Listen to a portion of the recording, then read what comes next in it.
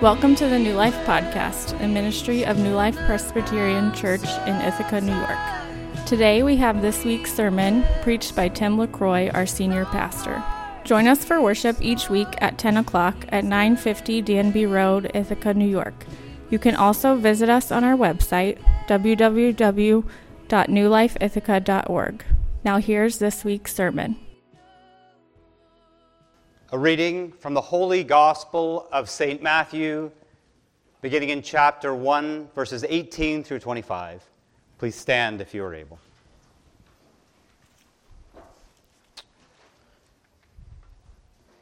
Now the birth of Jesus Christ took place in this way. When his mother Mary had been betrothed to Joseph, before they came together, she was found to be with child from the Holy Spirit. And her husband, Joseph, being a just man and unwilling to put her to shame, resolved to divorce her quietly. But as he considered these things, behold, an angel of the Lord appeared to him in a dream, saying, Joseph, son of David, do not fear to take Mary as your wife, for that which is conceived in her is from the Holy Spirit. She will bear a son, and you shall call his name Jesus, for he will save his people from their sins. All this took place to fulfill what the Lord had spoken by the prophet. Behold, the virgin shall conceive and bear a son, and they shall call his name Emmanuel, which means God with us. When Joseph woke from the sleep, he did as the angel of the Lord commanded him, and took his wife, but knew her not until she had given birth to a son, and he called his name Jesus. The Gospel of the Lord. Glory to you, O Lord. Behold, a new and wondrous mystery. My ears resound to the shepherd's song, piping no soft melody, but chanting full forth a heavenly hymn. The angels sing, the archangels blend their voice in harmony. The cherubim hymn their joyful praise. The seraphim exalt his glory. All join to praise this holy feast, beholding the Godhead here on earth and man in heaven. He who is above, now for our redemption dwells here below, and he that was lowly is by divine mercy raised. Bethlehem this day resembles heaven, hearing from the stars the singing of angelic voices, and in place of the sun enfolds within itself on every side the sun of justice. Ask not how, for where God wills, the order of nature yields.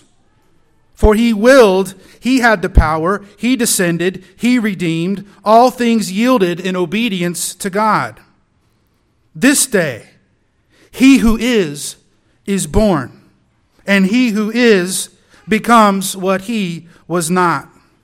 For when he was God, he became man, yet not departing from the Godhead that is his, nor yet by any loss of divinity became he man, nor through increase became he God from man, but being the Word, he became flesh. His nature, because of impassibility, remaining unchanged.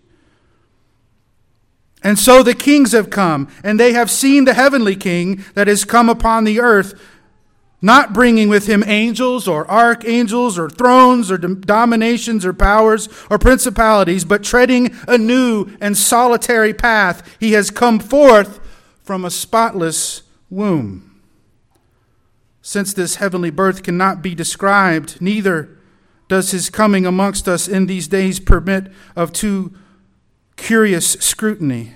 Though I know that a virgin this day gave birth, and I believe that God was begotten before all time, yet the manner of this generation I have learned to venerate in silence and accept that this is not to be probed too curiously with wordy speech. For with God we look not for the order of nature, but rest our faith in the power of him who works. What shall I say to you? What shall I tell you?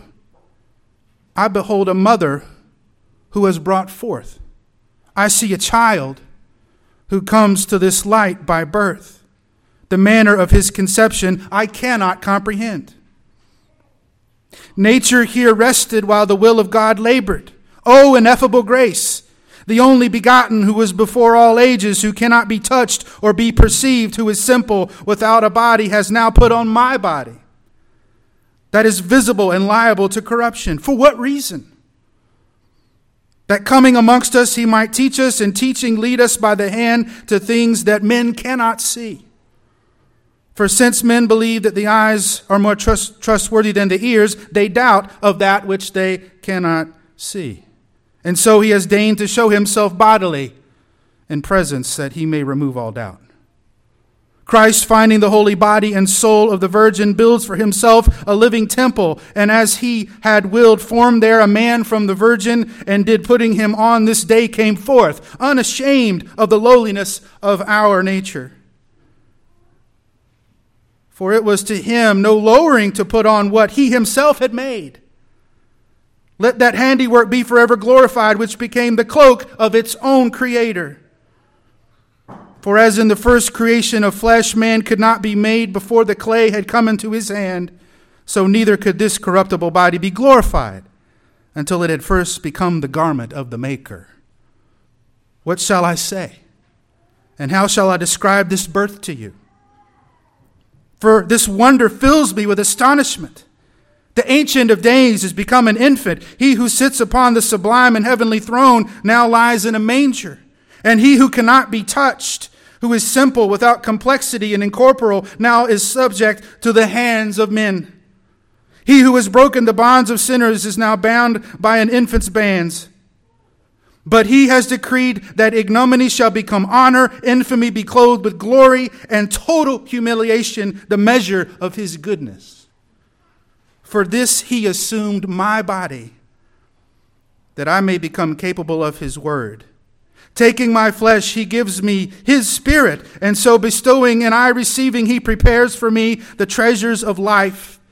He takes my flesh to sanctify me. He gives me his spirit that he may save me. Come then, let us observe this feast. Truly wondrous is the whole chronicle of the Nativity, for this day the ancient slavery has ended, the devil confounded, the demons take to flight, the power of death is broken, paradise is unlocked, the curse is taken away, sin is removed from us, error is driven out, truth has been brought back, the speech of kindness diffused and spreads on every side, a heavenly way of life has been implanted upon the earth, angels communicate with men without fear, and men now hold speech with angels. Why is this? Because God is now on earth and man in heaven, and on every side things commingle. He became flesh. He did not become God, he was God. Wherefore he became flesh, so that he whom heaven did not contain a manger would this day receive. He was placed in a manger so that he by whom all things are nourished may receive an infant's food from his virgin mother. So the Father of all ages, as an infant at the breast, nestles in the virginal arms, that the Magi may more easily see him, since this day too the Magi have come, and made a beginning of withstanding tyranny, and the heavens give glory as the Lord is revealed by a star. To him then, who out of confusion has wrought a clear path to Christ the Father and to the Holy Spirit, we offer all praise now and forever. Amen. Thank you for listening to this week's podcast. Please rate and review us on your podcast service and share with anyone who may be interested. The intro and outro music for the New Life podcast is provided by Sandra McCracken with her permission. Please visit her website at sandramccracken.com. We'll see you next week.